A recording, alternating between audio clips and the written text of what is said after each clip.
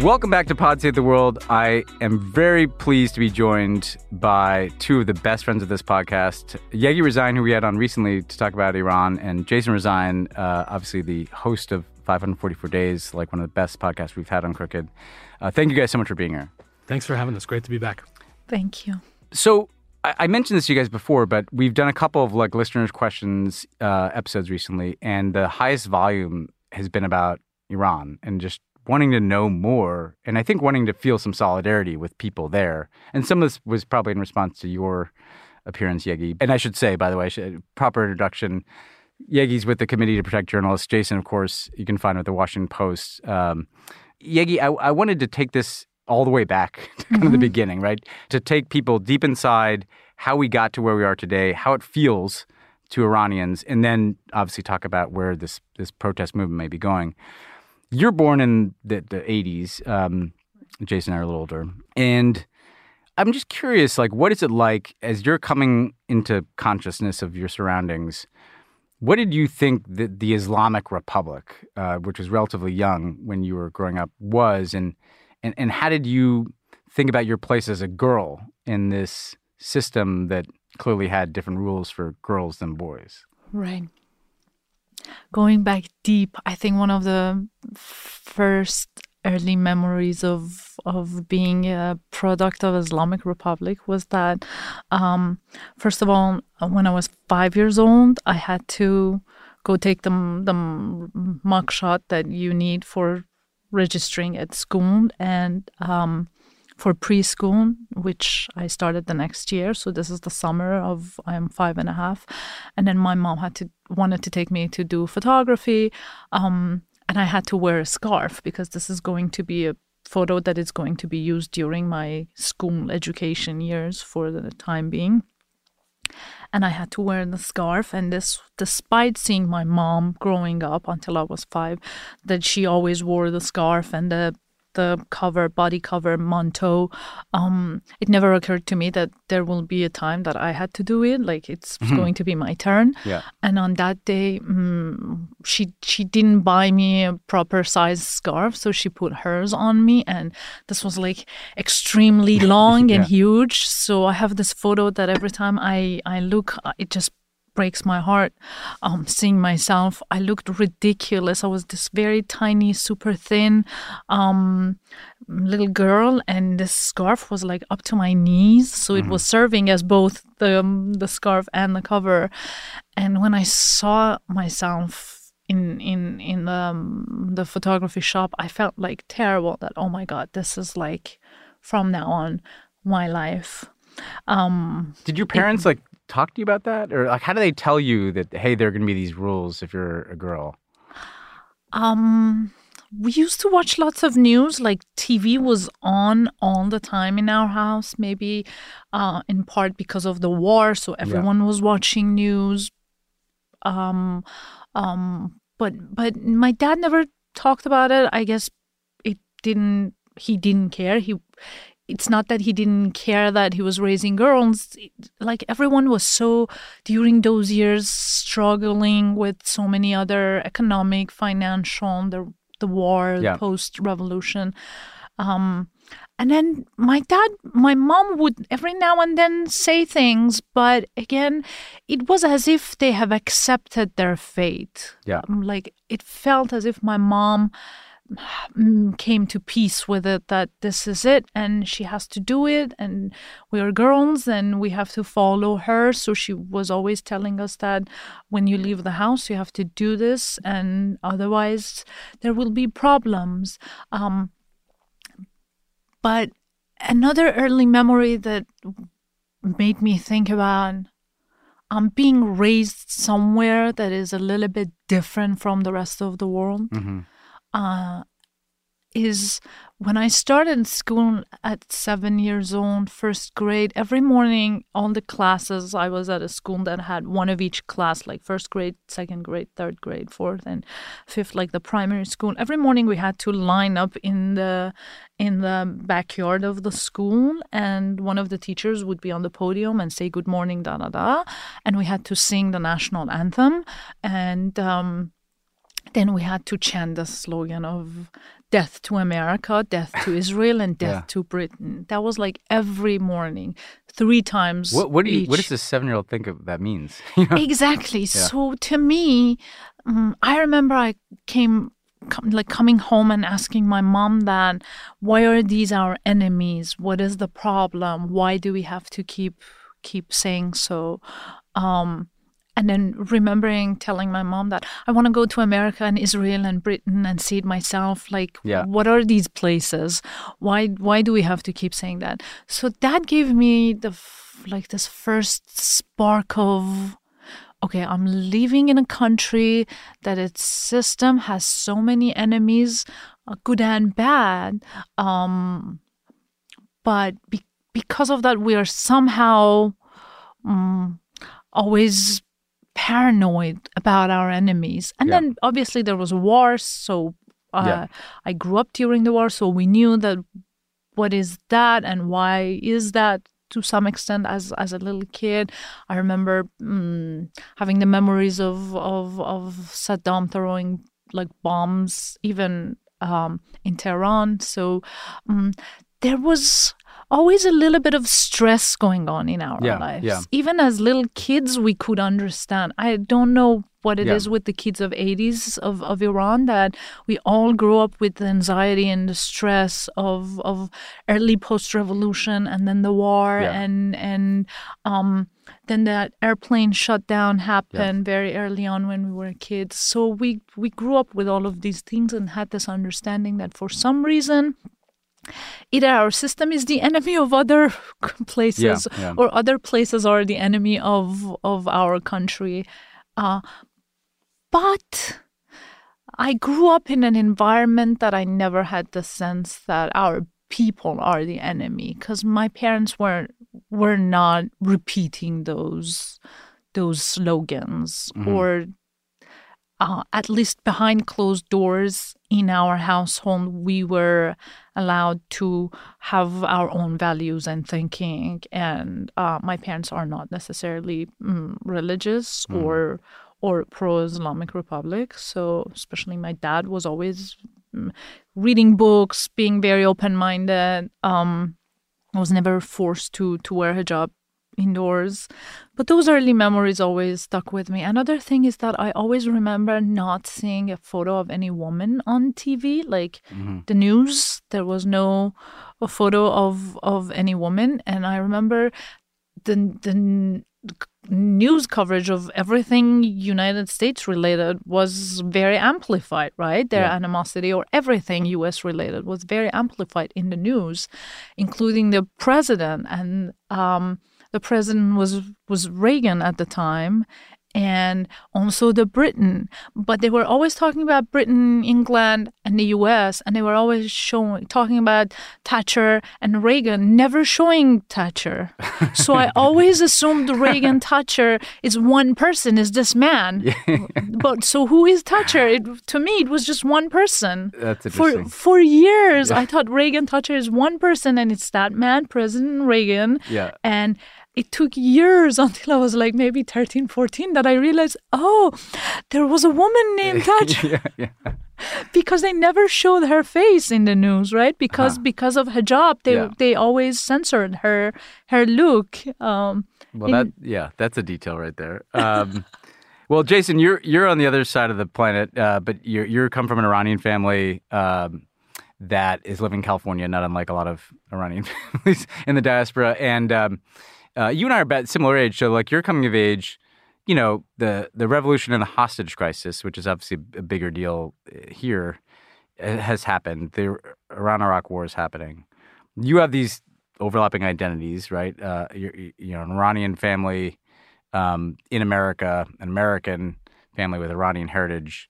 I mean, how did you negotiate between coming from this place that was now like an enemy and chanting death to America? Like, how did you hold on to that Iranian identity and think about, you know, what the Islamic Republic was? So, I had an Iranian dad who came from a large family. He had 8 brothers and sisters. And by the time of the revolution, 3 of those sisters had moved to the U.S. And soon after the revolution, his brother moved to the U.S. So I had a lot of interaction with Iranian people, but I also had, a very white American family. My mom is from the Midwest. She was an only child. And so we were this kind of blended family living in Northern California. And, the food, the celebrations, the culture were very much part of my life from the very beginning.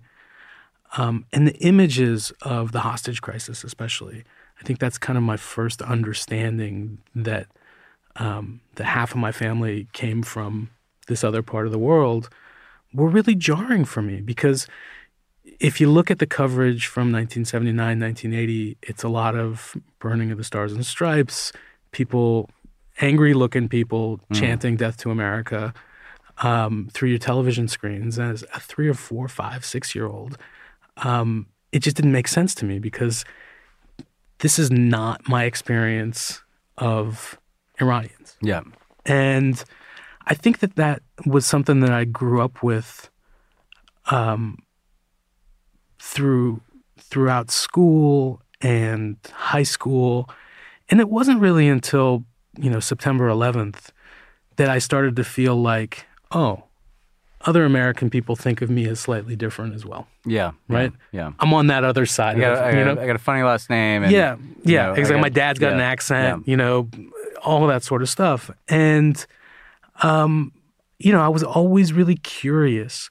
And we had a constant stream of relatives who would come back and forth. One of the things that gets forgotten in all this, although the U.S. and Iran haven't had relations since 1980, the diaspora here in the U.S. is large. Maybe as many as 2 million people. And goes back. I mean, I remember I have a bunch of Iranian American friends, as you guys know, and I was always surprised almost because we saw this as this ominous place. They all went. I mean, it kind of stopped recently, but for a long time, it felt like there was a lot of travel back and forth. There was tons, and part of that was that during the last decade and a half of the Shah, during the Nixon, Ford, Carter years, there were more Iranian college students in America than students from any other country. Mm-hmm. So, there was this kind of cross-pollination that had been going on forever. And then to have that cut off and all of the transportation and the flow of people going back and forth be kind of clandestine and quiet. Yeah. If you went to any major airport, LAX, SFO, O'Hare, JFK, on any day between the mid-1980s until a couple of years ago, you would have seen dozens of Iranians getting on a Lufthansa flight or an Emirates flight or, a KLM flight, stopping in Europe or in the Gulf and then heading to Iran. And this has been a common part of the experience for a very long time. We've never had direct relations between the government officially. Yeah. Obviously, you've been involved in all kinds of conversations with them that were not on the normal sort not of normal not normal. Yeah. But the flow of information and communication among the people, as Yegi indicated, never really stopped. When did you go for the first time? I went in April of 2001. So right before 9/11 was my first trip there. I was fascinated by the place. I think people assumed that it was out of desire to connect with my roots, and I'm sure that was some element of it. But like so many folks of your and my age who were finishing college in the late 90s, and the dollar was historically strong. It was very easy to travel. We had the opportunity to travel in ways that previous generations didn't. 9/11 kind of ended that in parts of the world, But in that 96 to 2001, I went everywhere I could. Yeah. And Iran was kind of the holy grail of destinations for me. When I finally got in, I thought to myself, this place is fucking crazy. Well, and I just kept wanting to go back. Yeah, I mean, you're following your career and then 544 days. And I was just telling you guys, I heard both of your stories yet again on the what I recommend to everybody, the oral history of Anthony Bourdain. But so you basically kind of write your way into a job, it seems to me, right? You're a stringer, essentially, filing stories from Iran, Washington Post, you hitch up with. And I remember at the time being struck by how clear it was that you were really trying to show this complex, multi-dimensional country to an American audience. Like you're almost grabbing us, being like, "Hey, it's not just death to America chants." Like, and it's not to say it's all good or bad. It's just like, what were you trying to up until the point when you were arrested? What did you think your mission was there as a journalist? What was the Iran you were trying to show people? I think that was the only value add that I could make to the conversation. When I first moved to Iran in 2009, after having traveled back and forth, a dozen or more times in the previous 7 or 8 years, I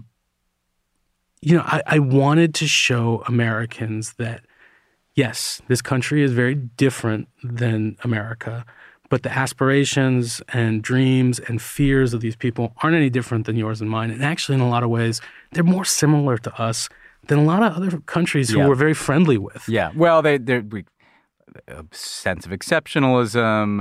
There's totally. A lot. There's a lot in common. Also, very multi-ethnic, multi-linguistic country. I wanted to show that to a very general American audience. And I think that was kind of the secret recipe that I had that none of my other colleagues in the foreign media working in Iran could pull off because they hadn't grown up in the United States. They were all European, or Iranian, or people who'd grown up in the Gulf. They didn't have that understanding of not only the context of U.S.-Iran relationship, but the enmity that was kind of baked into that relationship for the average American. I just wanted to strip that apart and rebuild the whole thing. That was my goal. Yeah. And when you guys meet, what is it like to enter into a relationship? I don't mean this to be too personal a question, but you're in a society in which women are treated differently in a lot of ways, particularly out in public. Yeah. If you were in America and you guys started dating, you wouldn't have to think about, is she covering her hair out, and is there alcohol? Right. What is it? What as you guys were meeting and obviously starting a wonderful relationship?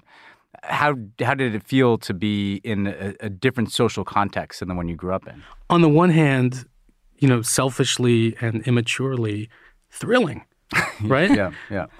On the other, I think I'm a fairly empathetic person, and to see Yegi, who had just received her master's degree in English translation, struggling through job after job where she was more qualified, more ambitious, not getting paid, and getting sexually harassed by one boss after another, it's infuriating. Yeah, and it changed my entire perception of women's experiences in Iran. I understood that, they are required to follow different rules than men, that they have to literally sit in the back of the bus. Yeah. Right? Yeah. All of these things that are very evocative to anybody who's paying attention. But then to, fall in love with somebody who's subjected to that on a day-to-day basis, you feel it very differently. And I think, I don't want to bring us too much to the current moment. No, we're going to get to the current moment. But I would say that the women have been leading this movement, but there are tens of millions of Iranian men who feel that frustration of their wives, girlfriends, sisters, moms, daughters, who are just as supportive and understand that this has been the wrong way for a really long time. So you said something, I'm going to actually break from what I was going to ask you next, Yegi, because the sexual harassment point is one that, how endemic is that? It's unfortunate to say that the misogyny is very embedded in the society, and it's been completely okayed, approved by the system. Because if you have an abusing boss who wants to take advantage of you and takes advantage of his power and position, you don't know who you're going to go to, where you take your complaint.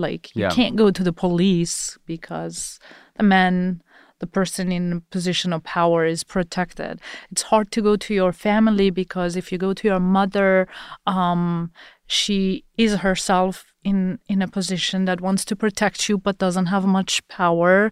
If you go to your father, then these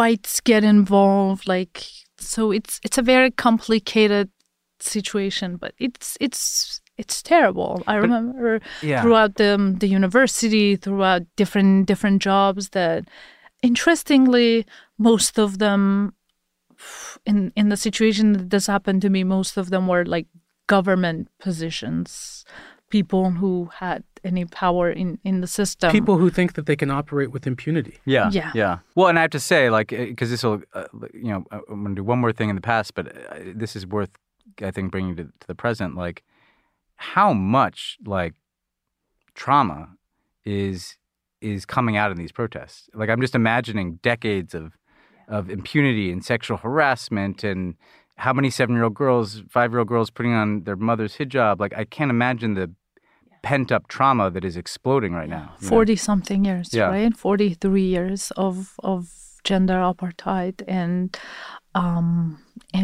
as you said, misogyny and keeping women down, and as Jason said, literally force you to sit in the back of the bus or not having a voice or a say. And these are just little examples in a big city like Tehran, which everyone is educated and modernized and have access to social media. And think about women in the smaller cities. I think that's why this time around is a little bit different, because you can see that women from Kurdistan are leading this thing because they have been through everything, their own tribal pain and pressure, on top of everything that the society and the government has dictated them. Yeah. I think, one thing that I keep coming back to when we talk about these protests is that it's a full-blown national equality movement. Yeah. First of all, it's women.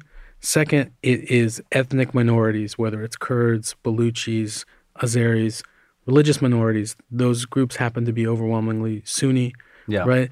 It's all the subjugated groups in Iranian society, which happen to amount for probably 70%, if not more, of the people, right? Yeah. So it's a lot of people with a lot of pent-up frustration against... It's artists, it's writers, it's journalists. Scientists. It's doctors who can operate. It affects all aspects of the society. Let's talk about the movement now. And because your detention, right, you guys have talked about a lot, and 544 Days covers it. Now, I will come back and ask you about that, but I think the conversation leads us here so interestingly. Like, there's not really like a leadership, right? It's just kind of this explosion of 40 years of pent up repression, trauma.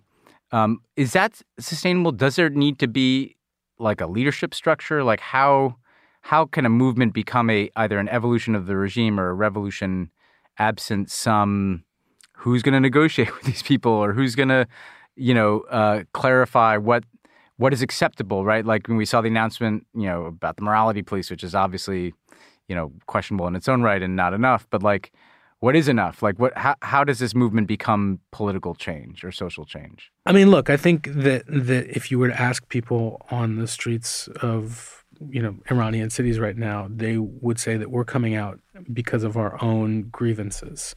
And the one of the mistakes of 1979 was not having a clearer idea of what it was that was going to replace the Shah. Yes, exactly. And I think that that's very much a problem right now that needs to be dealt with.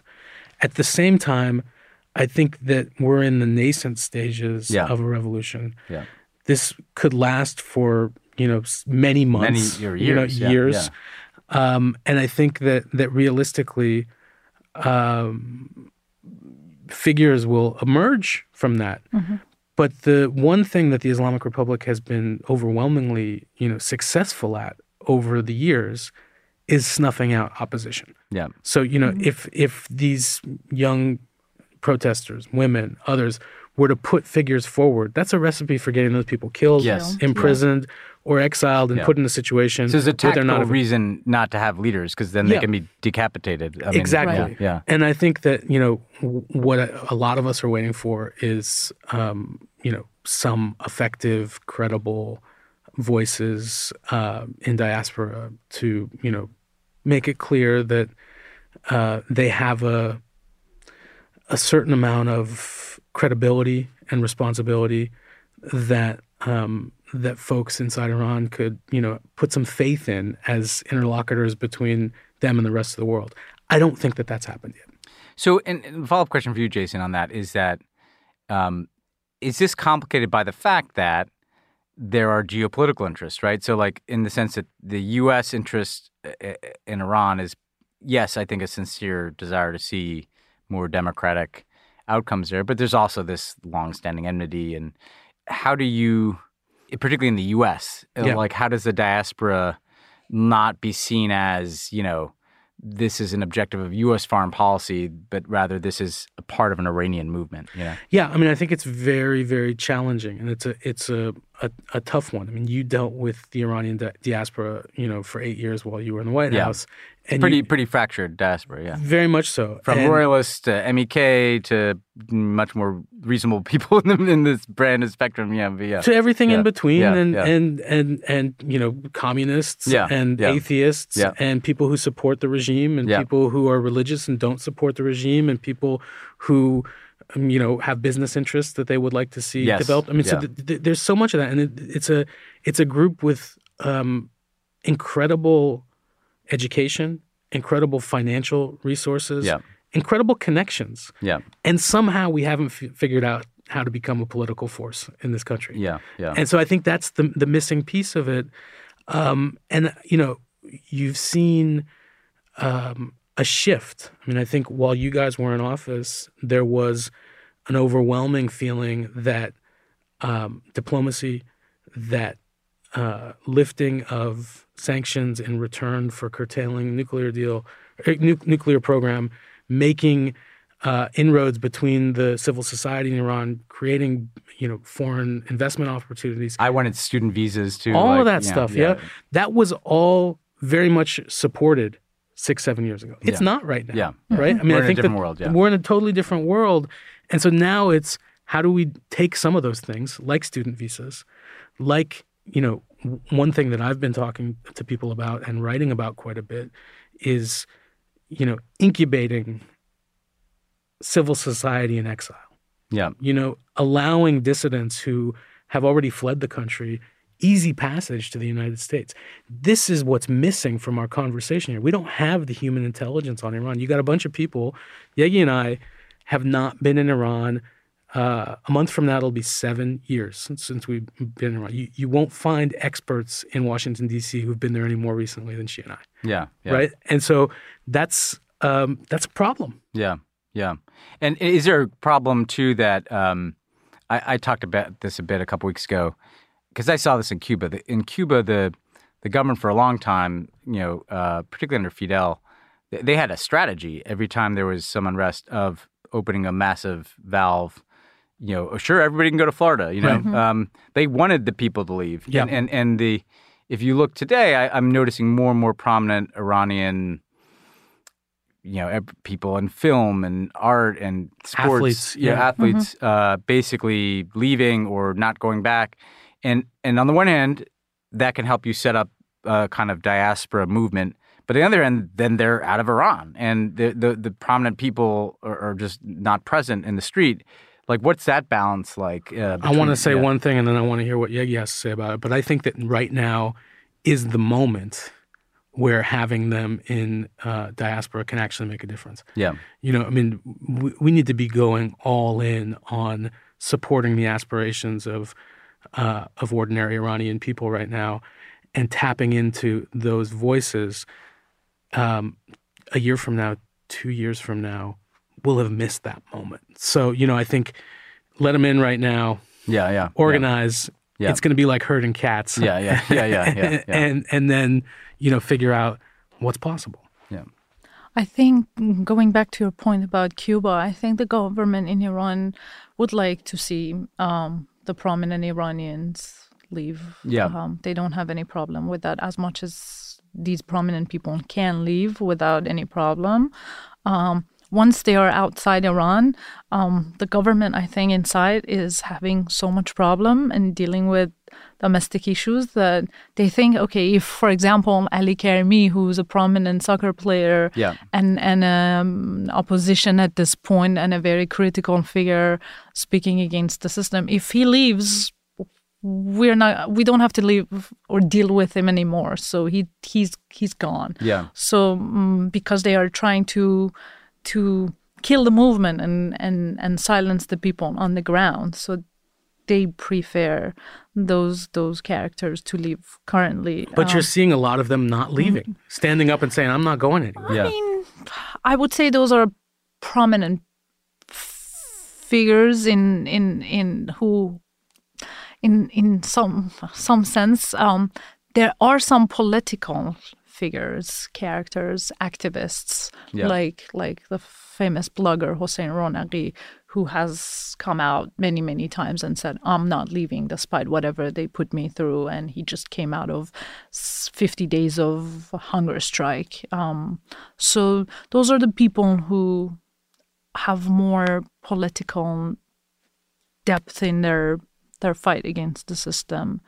And what do you, so, because I've noticed, it's even like film directors, athletes, pop stars who actually the regime might have once elevated, particularly if they had international prestige, now they're speaking against the regime.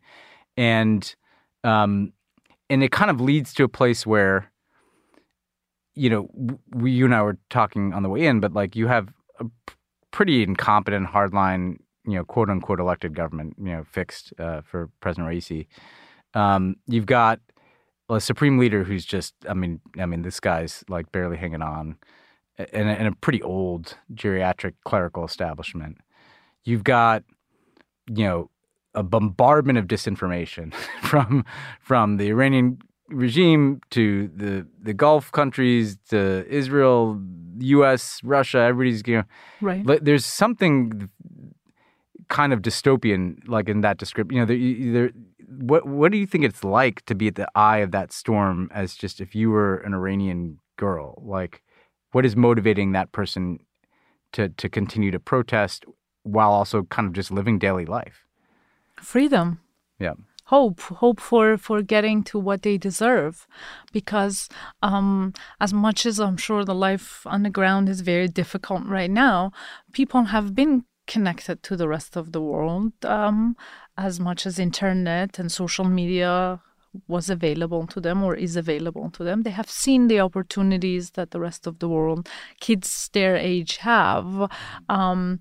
They are very educated young generation, so they speak English, they know how to use internet like everybody else, they have YouTube channels that they create content. Everyone has a smartphone. They know how to get around the government censors if they need to. Yes, and obviously they know that they deserve a better chance of life, and it's, I don't think at this point the younger generation wants anything except the sense of freedom, in a sense that no one is coming to the street and saying, we want to have bars or discos, you know what I'm saying? Yeah. They are not asking anything romanticized or too much. They just want to have democracy and freedom of choice of clothing, good education, good jobs. These are like very basic rights to have.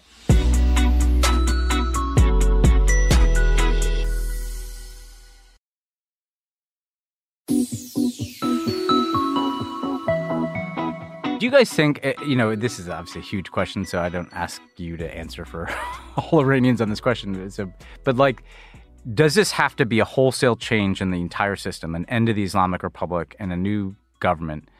Or what if there did emerge from within some people who said, you know what, we're going to, not just end the morality police, we're going to do some kind of overhaul this system to try to address these concerns? I mean, do you think there's a room for that approach, or do you think this is just existential? I think that was what Rouhani and Zarif were trying to do, or at least pretend that they were doing.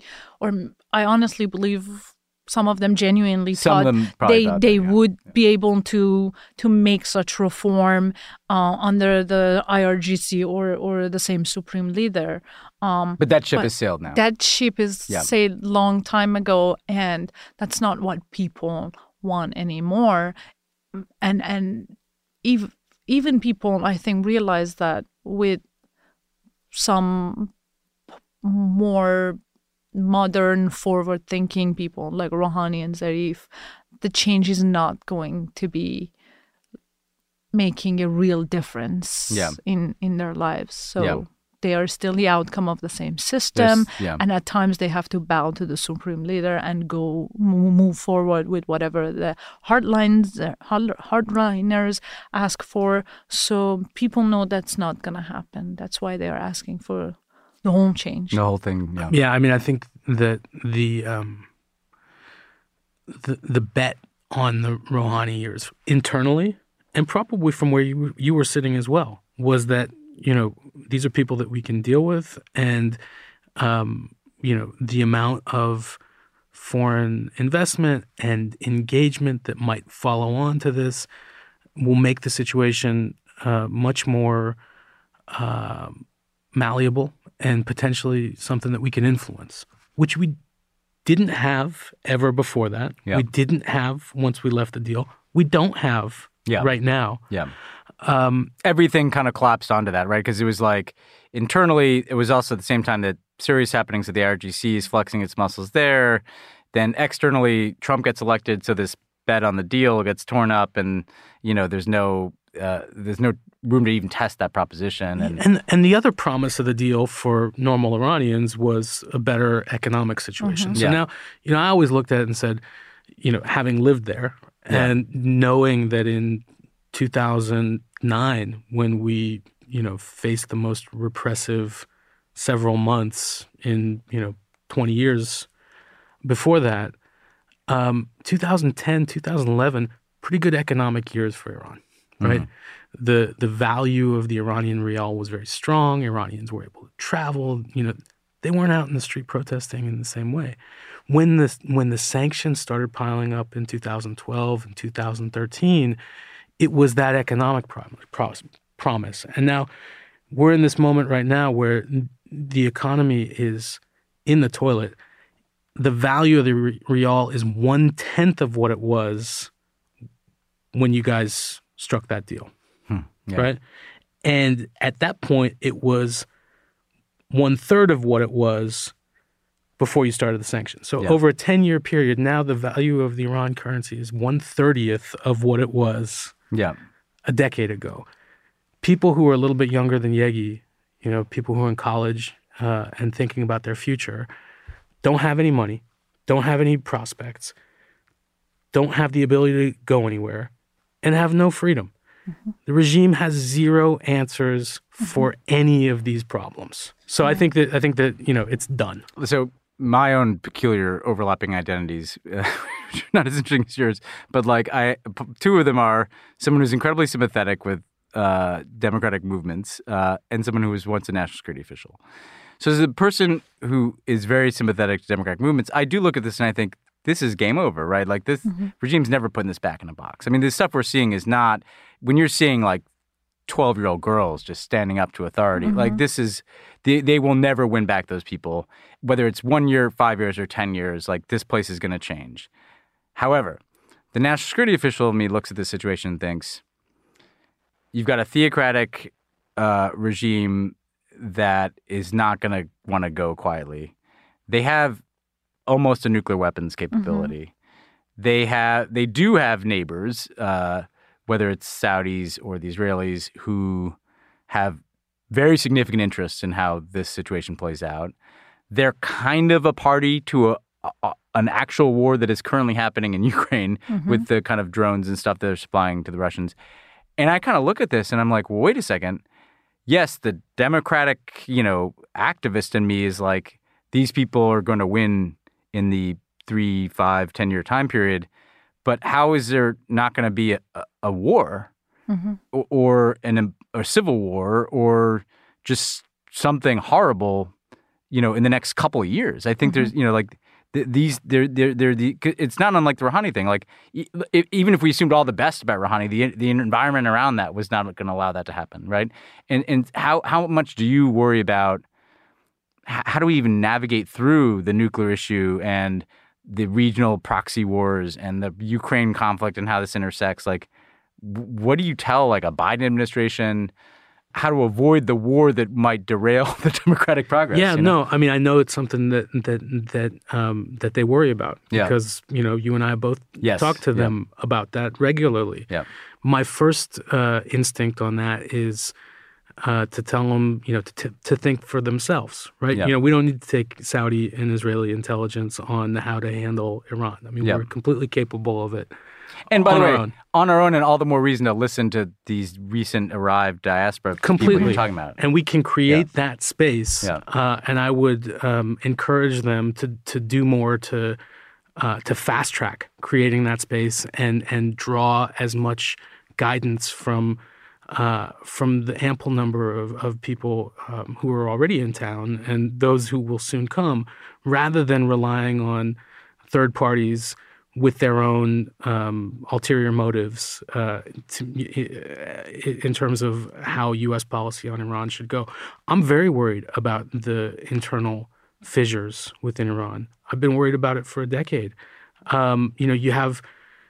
I don't think of separatist movements that some people, especially in the regime, talk about as a challenge. I don't think the Kurds. I think that's bullshit. Those are Iranians. Those are people who've been in Iran for thousands of years, and they want to maintain that Iranian identity. What I'm more worried about is the divide between people like Yegi and people in the morality police who arrested people like Yegi. I mean, I remember, her calling me after being arrested by them one night and telling me, these women, they wanted my boots. And at the same time, they said, if I want to look like this and if I want to live a Western lifestyle, there's no place for me in this country, that I should leave. And, the more secular thinking, modern thinking Iranians want to deny the existence of more, regime supporting people who still exist. I hate to say it. I don't know the percentage of it, but there's still some people there who, for whatever reasons, are wedded to that system. And everybody's going to be trying to feed those fissures, right? All these external actors.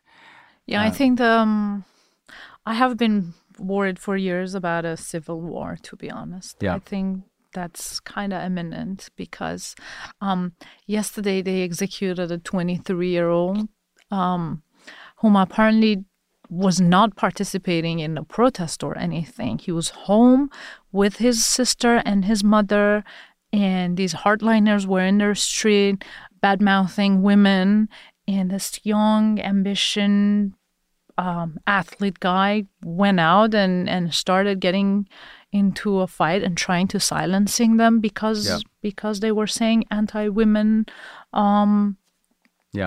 stuff, and that's where the fight started. And according to the regime, which I'm sure they are manipulating the story, he beat or killed 2 Basijis. So these were thugs of the system, and he got into a fight with them, protecting his mother and sister, and they executed him after only 23 days of arresting him. So imagine how fast the trial and everything and then appeal everything went move forward. And they executed a guy who was just protecting his mother and sister. So and may not have done anything at all. At all. Nothing. Nothing. I mean, he just got into a verbal fight with them or supposedly. Well, just like you were supposedly like using avocados to overthrow the regime or something. Yeah. So this is a beginning of a civil war between the group that Jason said, between more secular Iranians and Basijis or more system-like people. In a way, it's already happening. And it actually, is happening. Like it's something occurred to me in hearing both of you talk about this is obviously the trauma of that kind of sexual harassment and repression of women, just generally the apartheid system, and also like the men. I have daughters. I'm trying to imagine what the trauma for if you see your sister or your wife or your daughters get sexually harassed or mistreated and you can't do anything because you might be executed if you do something. I mean, you can't put that in a box, you know? It's a zero-sum situation. Yeah, right? it's zero-sum. It's just like that. And to wind this down a bit, Yegi, I was going to ask you before, but a question kept popping in my head. You are in prison, in Avon prison, by your own government. Right. Along with Jason, treated horribly, kind of dehumanized in how they treated you. Then you're released while he's still in prison. So the person you love is still in prison by your own government. And then you have to leave and suffer the kind of pain of exile. I have to think, you know, when you watch these protests and you think about having to have left Iran, you must have thought about what is the Iran you want to return to someday. Right. And you guys have a young child. Like, I'm sure you would like, you know, to have your family experience Iran. Like, do you think about that? What is the Iran you would like to go back to? So first, let me say that I left Iran in a very traumatic way, as you said. During Jason's ordeal, I felt constantly betrayed with my own people, with my own government, just because I married a guy who's half foreign, right? Half American. And then I had to leave without any heads up or anything. And I'm even grateful for that because I could have been still stuck there, right? Thanks to Ben and Co for that, by the way. Bit player, but yeah. Thanks to everyone in the Obama administration for not leaving me behind, which I know how hard it was. It was crazy, actually, but yeah. But all of this makes me have very, very strong feelings about my country. Yeah. And at times there are moments that I think to myself, if this regime is gone, I'm going to go back in a heartbeat, get a plane ticket and fly back tomorrow morning. Yeah. There was a time that I even told Jason that I'm going back tomorrow. Fuck everything during the Trump administration because I was so angry with Trump's policies. I was like, it's still at the end of the day my country. If there's a war, if they throw a bomb on my people, I'm gonna go and do something like on the ground. Be there with them. Yeah, exactly. Because I'm one of them. I never saw myself as anything except an Iranian people, right? But now I also have. When I see the violence of this regime, how brutal it is to the people, I think to myself, if there is one single person from this regime still around in Iran, I will never step back into that soil until that last person is removed because these are violence, these are not human beings, these are dogs, these are enemies of anything that the Persian culture ever stood for, like poetry and happiness and love and humanity, all those great things that we are always boastful about having them, right? Yeah. So I don't know, it's a very mixed feeling, and I'm sure I'm not the only one having all these mixed feelings. I'm sure many of us in the diaspora have these thoughts of, should we go back anytime soon if we are allowed? Should we not go back? I still apparently have a case in the Revolutionary Guard open against me. So I don't know, it's... some of us are bound to the politics of the place that we were born forever. And Iranians are very political people, and doesn't matter where they are, the politics of our homeland always haunts us. I think, as you mentioned earlier, Cubans are like that. I don't know, for example, a Somalian is like that, or an Indian is like that, or let's say someone from somewhere else is like that. But Vietnamese or yeah, or even you guys, like if as an American, if you lived outside America, would you feel like the politics of your country is hunting you every day? Or I don't know, but for me, I feel like I have one foot out the door, always be ready, and a bag to go back. But do I want to go back? Will I ever feel safe? We sometimes joke, who's going to go back first? Jason, I won't let you go. I go back, and if it is safe, and he jokes and says, actually, he doesn't joke. He's very serious. I won't let you take our kid. So it's complicated. The last question I want to ask then is, for both of you, part of what is happening, I think, as an outside observer and someone who's worked in Iran, known and really loved Iranians over the years, is this is about like what does it mean to be an Iranian, right? Because the identity that they try to beat into you is being Iranian is Islamic Republic, hijab, death to America, death to Israel, death to Britain. That is Iranian identity. That's what they are trying to indoctrinate us with. And it's interesting to me. That's what I always tell Jason. Despite all the regime's effort, look at me. I am supposed to be an outcome of the system. You're the failure of that project. Exactly. So their project was completely failed. It didn't work. Even with the next generation of kids who are like a decade younger than me, they even failed more. They fail worse each generation. Exactly. So what is it? What is Iran?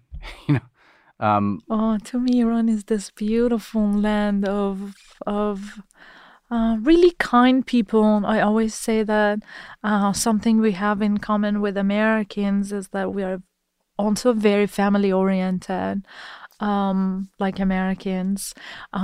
When it's weekend, everyone wants to be home, celebrate, cook food. We have this beautiful tradition of the last day of Nowruz, which is called the Day of the nature, which we kind of similar like summertime or like Memorial Day, like barbecuing outside. The weather is nice, so everyone is outside playing with their kids, eating outside. But people can't even freely sit outside in like a park or something with their family, with their wives, with their daughters, and feel relaxed and free. That's what everything this regime has taken away, stolen from people. Restaurants cannot have seats outdoors because this regime is worried about assembly of more than 2 people, right? But to me, Iran is this beautiful land of good food and kind people and poetry and art and really good films that has been taken hostage, hijacked by this regime. I think for me, it's slightly different, having grown up in a family and had some access to the culture and then to go there. It's a real complex identity. Right? It's not one thing. We are different people behind closed doors as we are from public. We're incredibly hospitable people. We tend to be really polite superficially, and then talk a lot of shit. I mean, I'm not letting out any secrets. People know. People know this about us. We are we're complex beings, and I think that's part of having been around and had a concept of ourselves for as many years as we have. I mean, I think about my dad who was born in Iran, lived there until he was 20, and then came to the U.S.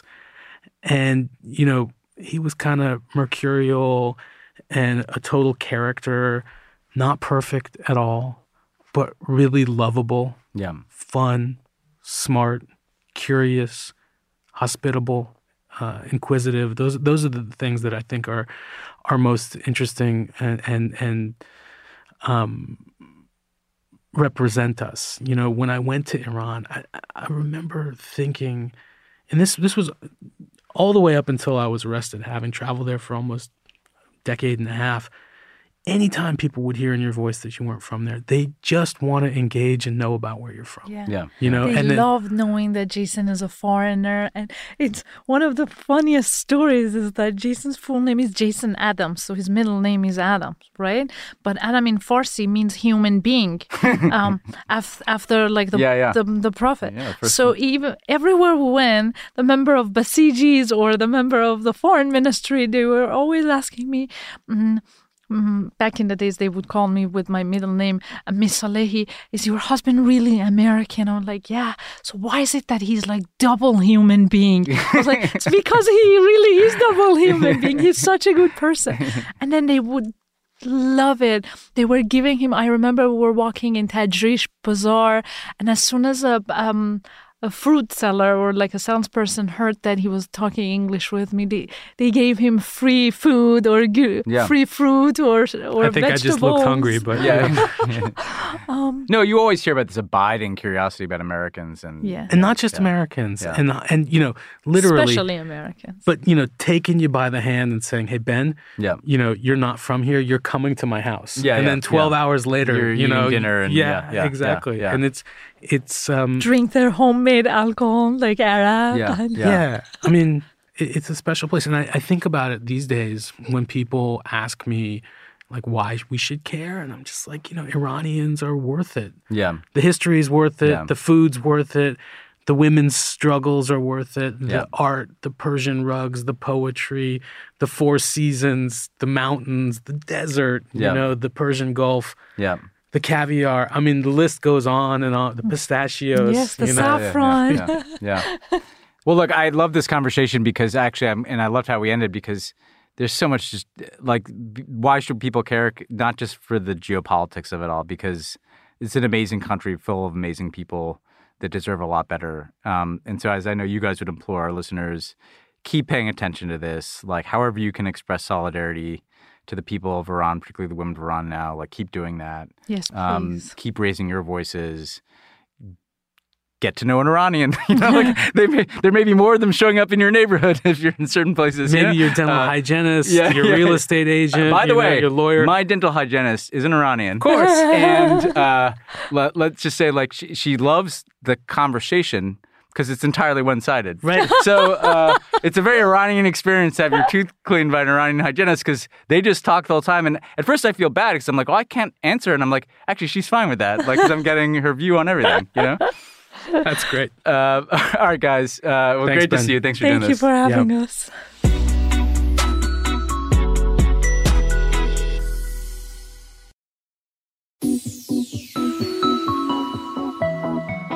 Okay, we're very pleased to welcome back to Pod Save the World David Miliband, the president of the International Rescue Committee, the IRC, which provides aid to people around the world facing humanitarian crises, working in 40 war-affected countries and in refugee resettlement and assistance programs across the United States and around the world, really. Before joining IRC, Miliband was in a series of positions in the UK, including Foreign Secretary, where we overlapped for a couple of years. David Miliband, welcome back to the podcast. Thank you, Ben. Nice to be with you. So you guys have recently kind of put out what I would call a warning. You've been issuing very prescient and sober and insightful warnings in a number of ways for years. But I think what's striking is you talk about how this slide that continues to happen in different parts of the world where the IRC is active, from fragile to kind of failed states, and the model of humanitarian aid that comes in after the kind of unraveling, that model is kind of broken. And that we need to think differently about how to affect this cycle that is creating so much mass displacement around the world and creating so many humanitarian crises that then the international community has to kind of scramble together to create a response and kind of mitigate damage. How do we do that? How do you look at the prevention that needs to take place to stop the kind of explosion of not just migration, but humanitarian crises that we've seen in the last decade or so? I mean, let's start by looking at what it is we're trying to prevent. What do we mean by humanitarian crisis? And essentially, the watch list that we put out takes 67 different data sources, takes information from our 200 field offices around the world in those 40 countries that you mentioned, and it draws up a list of the 20 countries most likely to suffer from humanitarian disaster in the next year. So you're right to call it a warning. It's also a description, and it's increasingly a call to action, because as you say, we can better preposition people, medicines, money, but we're running to catch up. And just to give your listeners a sense of the scale of the catch up that needs to be done, the UN says that 339 million people around the world are in need of humanitarian aid to survive. The 20 countries that we cover in our emergency watch list account for about 90% of those people. So 300 million of them in those countries. In 2014, so just 8 years ago, the figure was 81 million. So you can see that this is a galloping tide, really. Well, a tide can't gallop. It's a rising tide of misery. And it's being driven by three things. It's being driven by conflict, which is now the preeminent driver of humanitarian crisis and extreme poverty. More than half of the world's extreme poor now live in fragile and conflict states. It's being driven by the climate crisis, which intersects with conflict because of the resource stress that it creates, but it also creates misery on its own. So the climate crisis is being experienced in the poorest countries in the world today. And then the kicker over the last year has been the consequences, the economic consequences of Ukraine, because of its impact on food prices and energy prices, interest rates globally, but also the long-term ripple effects from COVID. So those are the drivers. Your question is, well, how can you get in there? And we highlight three ways that the world needs to change its approach. One is it needs to break the cycle of crisis, and that means at a micro level in the treatment of famine. And we can come back to whether or not and when it's right to use the word famine. But essentially, 600,000 people around the world today are at the international phase classification 5, which means famine.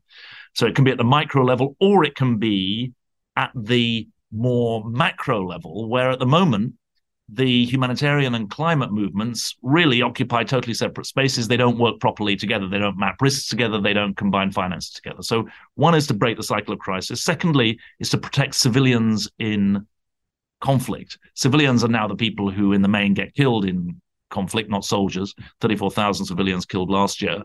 The Russian tactics in Ukraine are purely to pummel civilian infrastructure today. So we have a massive issue around the world that we can't get to the people in need because of the tactics of combatants. And we say that NGOs like us, but also UN officials are afraid to call this out. We say there needs to be an independent office for the promotion of humanitarian access.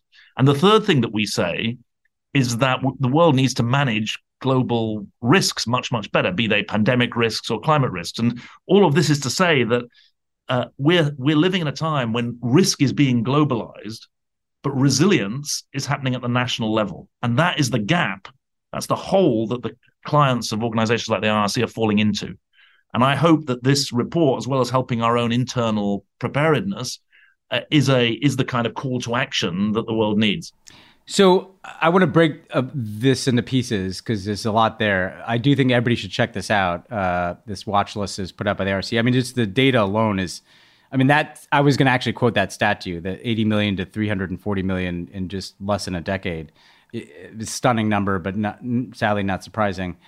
Breaking your kind of prescriptive answer in a few pieces, I guess I'm going to start at the last piece, which may be more like your old foreign secretary hat as much as your IRC hat. It strikes me that like when you were foreign secretary, you know, when I was coming into the Obama administration, the architecture was creaky, but when there was something brewing like in Sudan or South Sudan or in the Horn of Africa, you still kind of turned to this UN infrastructure, you know, the Security Council and, you know, the existing pieces of the international system to try to mitigate it, to put guardrails around it, to prevent things from getting worse, and then to get humanitarian access. That has kind of broken down in the last decade to the point that, like, if I look at a bunch of situations from Myanmar to, you know, any number of places in Africa, you know, the Security Council is kind of not even, like, nobody even goes there anymore, you know? What set of tools are needed when we see a conflict brewing, as you could have, as you could see in Ethiopia, a couple of years ago, as you can see in other parts of the world, where do you turn to kind of stop things from getting worse? Is it just a matter of like making the existing infrastructure work better? Or do you think like we need to rethink the tools that we use to prevent places from falling into chaos and conflict? Yeah, that's a really interesting way of putting it. I'd say a couple of things. First of all, you're right that things have changed. I date the change really to 2005-06. That was the high point in some ways, both of the democratic tide of the 1990s and of what was called at the time the responsibility to protect. Yeah. You'll remember that. This was the idea that governments that abused their own citizens had responsibilities that the international community could hold them to account. We've seen 15 years when democracy has been in recession around the world, and so has global responsibility. So that's where you get this mismatch between the international risks and the national resilience. Now, this is politics that's been going on at the international level with the rise of impunity. You and I have talked about that before. So that's the first thing that's going on. The second thing that's going on, though, is that the tools of diplomacy that were developed for relations between states don't work for resolving conflicts within states. Sovereignty is being used today as a shield against accountability. Yeah. And although there's one very important example of a war between states, the Ukraine crisis, we've got 54 civil conflicts going on. And essentially, to your question, have we got the tools? The answer is no, because essentially the tools that regulated relations between states are being used to stop the resolution of conflicts within states. You can just think about Syria, you can think about Myanmar, you can think about a whole range of countries. Now, the thing that strikes me is that the political fragmentation, which is the first element that I pointed to, the rise of autocracies, the rise of what Anne Applebaum calls the bad guys. And on the other hand, secondly, this dissolution within states, this conflict within states, they're feeding off each other in a very dangerous way. And it's all being exacerbated by the global risks that I've described. So I think it is right to think about how you rebuild the international system. There are a couple of elements of that I think are straightforward, and then the rest of it is very, very difficult. One element is that the like-minded do need to work much more effectively together. The rebirth of some version of the G7+++ of those countries who are willing to defend not just liberal democracy at home, but the rule of law abroad, that's very important. Secondly, I would say that one of the things I've learned in my 8-9 years at the International Rescue Committee is that untended humanitarian crisis is a driver of political crisis and political instability. Now, those are two things, relatively speaking, that are straightforward. The much more difficult, and by the way, it speaks to a theme, both those points speak to a theme that you've emphasized, which is engaging with civil society, thinking about the plurilateral system, not just the multilateral system. In other words, thinking about civil society as well as governmental level. Beyond that, though, how you build a system of international relations that's fit for the interdependent world is very, very challenging when you've got rogue actors who are willing to defy the rules, be they states or non-state actors. And yes, the Western world has to get its own house in order. That much is clear.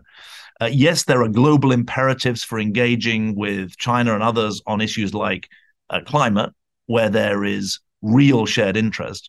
But then you've got a large range of more political disputes where it's much harder to figure out how to get the leverage. And that's what we see every day when accountability is in retreat, when humanitarian aid is in retreat, and when politics, in a way, is in retreat. Yeah, no, but even the steps you outlined, recognizing how many harder steps are, could make things better. As my old boss Barack Obama would say, like, better is good, even if it's not. So I think the like-minded working better together and the kind of the efforts to take these crises more seriously because of how they can evolve is spot on. One of the things you guys talk about a bit in the report, is trying to shift to more people-focused approaches, right? So, for instance, like the development banks, very government-focused, right? You stabilization plan with X government, price subsidies, and development programs themselves often focused on government, capacity building, getting into ministries.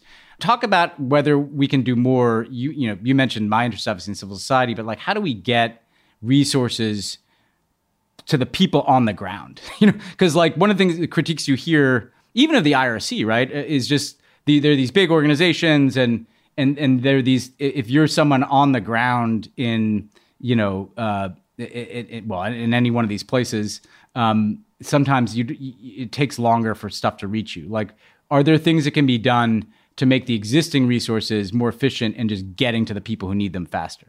Yes, definitely. Although I'm bound to say that's not a criticism that you would level at the IRC. Yeah, since of our 20,000 staff, 19,000 of them are local people. If in Afghanistan, but I mean more the whole apparatus. Like people say the whole apparatus. Not you guys, but like I get it. But it's an interesting point because there is you will find some organizations that will fall into the trap of describing the heroic global aid worker, whereas the heroic aid worker for the IRC is an Afghan who is working to defend their own community in Afghanistan, or someone in Syria who is working in their own community in northwest Syria and can't get out of that area. So I think the first thing is transparency. You've got to demand that organizations like mine are utterly transparent about where the money goes, who's employed, how it's organized.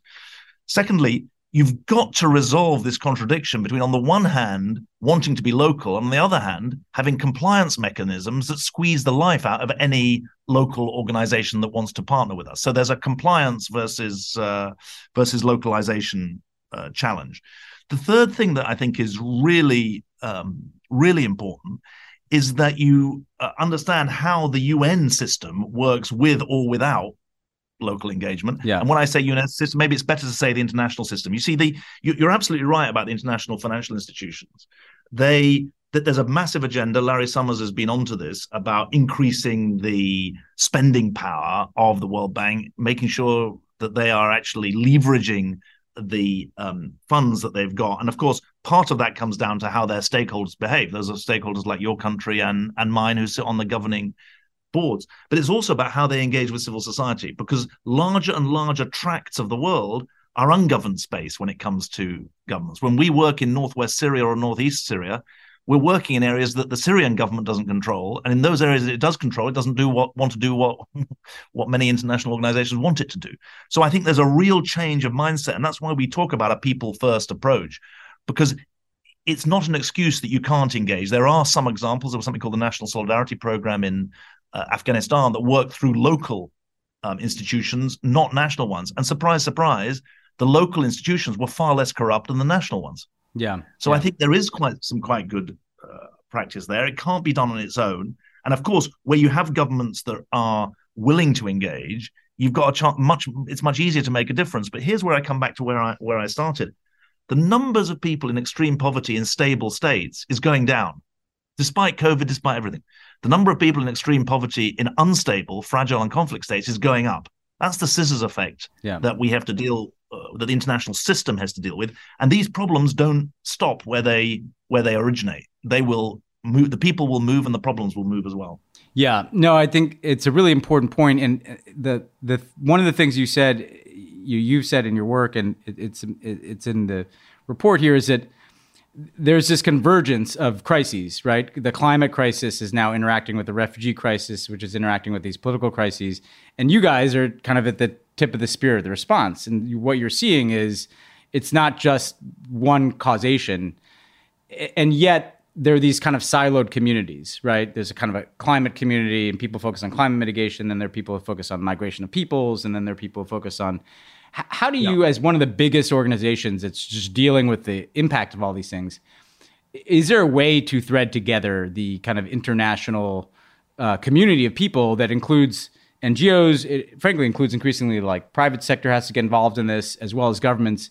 How do we start to think of these as fully connected and one ecosystem, rather than like, we have conversations at COP about climate migration, and we have conversations somewhere else about migration because of a war, when in fact a lot of those wars have a climate nexus. Actually, the way we try and do it, and there's lots of organizations out there, we do it by starting with the solution rather than starting with the suffering. And what does it mean to start with the solution? It means behavioral scientists being part of our teams, not just humanitarian aid workers who go down to the absolute ground level of malnutrition in Somalia or Mali. We've just finished a 27,000 kid study in Mali that turns upside down the way in which malnutrition is treated. How do we do that? By starting at the level of the poorest family and asking, okay, you've got 6 kids. You're never going to be able to get to the health center that offers treatment for severe acute malnutrition. What would it mean to diagnose and treat malnutrition in your own home? And we've shown how a 96% recovery rate can be achieved if you start from a community-based solution. So number one, you've got to start with the solution. Number two, you've got to find those funders who are willing to think in new ways, because a lot of the old bureaucratic systems are stuck. Some of them will come in the private sector. Some of them will come from foundations. Some of them will come from governments that are willing to think imaginatively. Thirdly, and I think we were, as it happens, talking about this today in our leadership board, you've got to think about scale solutions from the beginning. A boutique solution that is very costly per person is never going to be scaled and is not going to work. And so we now try and build into our program design the question, how do you scale this? Let me give you an example. The first thing we will do in any emergency is to give out cash. It's not complicated. The poorest people are poor by definition, and they need cash. You can get cash to people, sometimes where there's phones, sometimes where there's no phones, sometimes in Eastern Ethiopia last month, I was seeing us giving out literal banknotes. And you build from the needs of the people. Where cash isn't needed, where it's not cash, where it's health or education, you build around that. But I think that that building in of scale solutions is absolutely key. Otherwise, we're going to be struggling. Now, people say to me, well, you're a big organization. You just said this. We've grown from being a $430 million NGO less than a decade ago to now being a $1.5 billion NGO. What I'm interested in, though, is not just how much revenue do we have. The fact that we helped 31 million people last year, that is the real proof point. That we built programs that don't just have high impact, but that they can reach big scale. And too often, the humanitarian sector, often the charitable sector, has boutique solutions that different funders want something new, whereas actually you've got to build in scale from the beginning alongside starting with the solution with the range of skills that I described. I think that's exactly right, because if you can't replicate these approaches and you're trying to reinvent the wheel each time, the cost and time and bandwidth just goes up, and your capacity to just say, hey, this worked here, let's do this over here, that creates all kinds of efficiencies. Well, I want to end on a note. This is going to air heading into kind of a holiday season, obviously.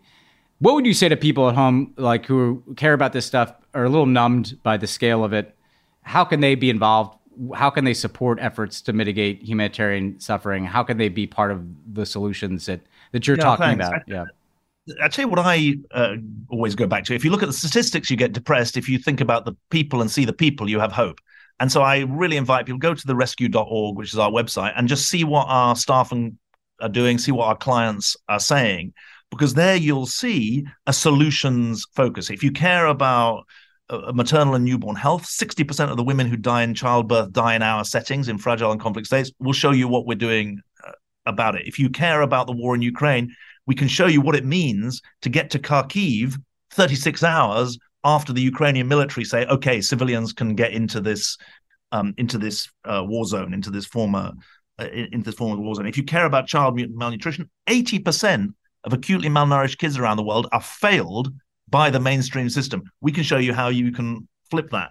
And I hope that people obviously can support us that way. Also, if they're in America, we are now pretty much the largest refugee resettlement agency in America. If you're a refugee who comes to America, and the Biden administration has really boosted the number of refugees who are allowed to come in, it'll probably reach 50,000 next year, maybe even 65,000, which is the target en route to 125,000. Those refugees need buddies in the 28 offices that we run all around the country. If you're an employer, give those people a chance of getting a job. There's local action that is part of this. And the final thing I would say is that the Pope talked about the globalization of indifference. I don't think that's quite, I don't know if you're allowed to argue with the Pope on well, but I think the way you put it, actually, which is people worry that they have lost agency. Yeah. My point is that governments are in retreat from big problems, but that's the time that NGOs and philanthropic sector and the private sector need to march in and address those problems. And that's what we're trying to do. That gives me a sense of momentum. It creates momentum in our organization. And it would be wonderful to get some recruits and supporters and idealists and ideas from your listeners. Well, look, I think that's a great note to end on. People should go to rescue.org to learn more about these issues. And there's a lot of information there. But also, I encourage you this season to think about how you can help in whatever way. One important way that David mentioned, being in a community with refugee resettlement, you can make an enormous difference by being welcoming, whether that's, a job, whether that's companionship, whether that's just support. And you will be better for it, by the way, because I've never had an experience in my own life that was not, which I wasn't massively enriched by engaging with those types of communities. So, David, thanks so much for joining us and for the work that the 20 and to all your people in the field. We're grateful to them too. That's very nice of you, and Happy New Year and all that.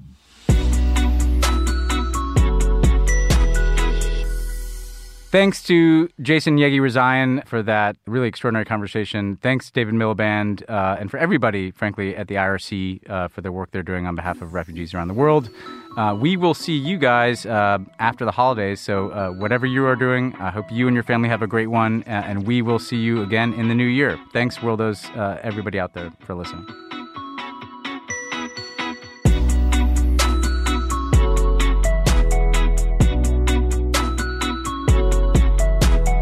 Pod Save the World is a Crooked Media production.